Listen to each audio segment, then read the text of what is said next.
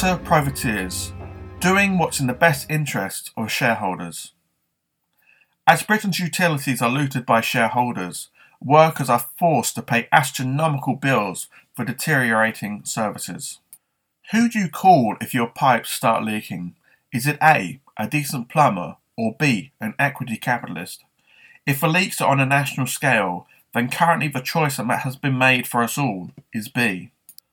Ever since the old water board was flushed away in the 1980s, to be replaced by a constellation of regional private monopolies, the provision of water and sewerage services, hitherto considered self-evidently a public health matter for which the state should take responsibility, has been seen primarily as an opportunity to rip off the public with extortionate utility bills whilst letting the existing infrastructure fall to rack and ruin.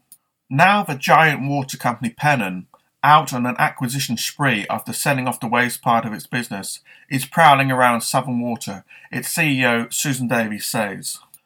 We are looking for growth opportunities in the UK water sector, adding, we are going to do what's in the best interest of shareholders, failing to mention how it might serve the interest of the public.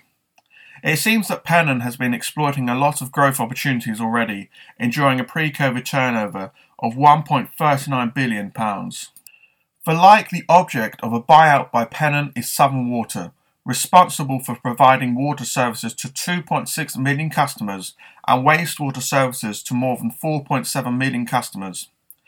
Southern Water was bought by the Greensands Holding Consortium from the Royal Bank of Scotland in 2007 for £4.2 billion, with the biggest share staked by financial services giants JP Morgan and UBS.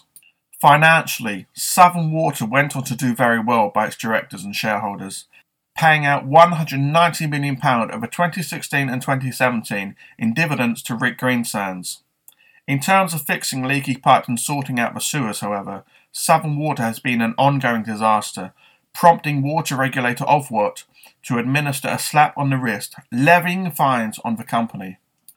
Successive CEOs have promised to clean up the company's act, then renegade on their undertakings.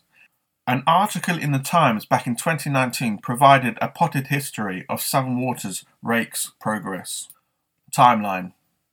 October 2007.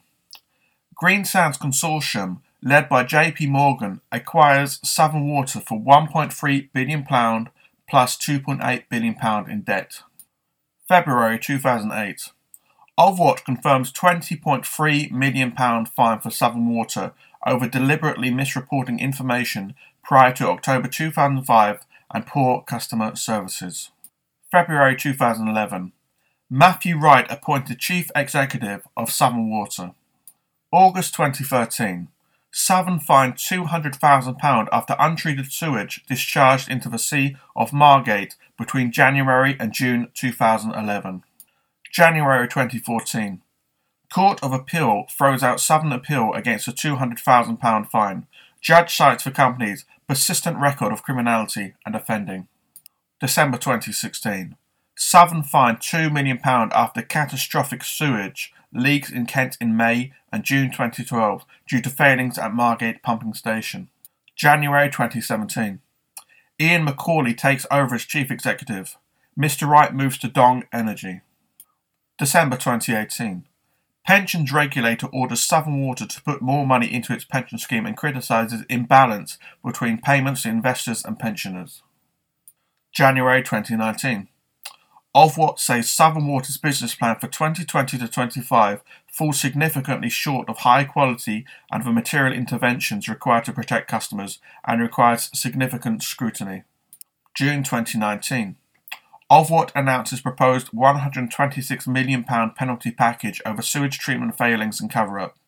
Environment Agency says it expects to commence court proceedings soon. But in the rarefied atmosphere of the planet inhabited by the financial services overlords, the stench of a sewer seldom penetrates, money by its nature remaining tasteless and odourless. There is a complete disconnect between the world of vast fortunes being won on the back of a clever speculative intervention, a raid on a pension fund or a swift bout of acquisitions, and the everyday lived reality of underinvestment, crumbling infrastructure and rising bills dropping through workers' letterboxes. And when it looks as if the gross greed of incompetence threatens to get too egregious to be ignored, it's out with the old CEO, in with the new, issuing heartfelt promises to do better next time. Promises that vanish like the morning dew as soon as the next lucrative opportunity to cut costs and pump up the dividends presents itself. There used to be a rule preventing water companies from raising cash in the bond markets. 10 years ago, Southern Water, in company with some others, set up a number of subsidiary companies in the Cayman Islands, a notorious haven for tax dodgers. The bond market rule changed years ago, but for some reason Southern still hung on to its subsidiaries, defying Ofwat's urging of water companies 3 years ago to close them down in order to rebuild public trust.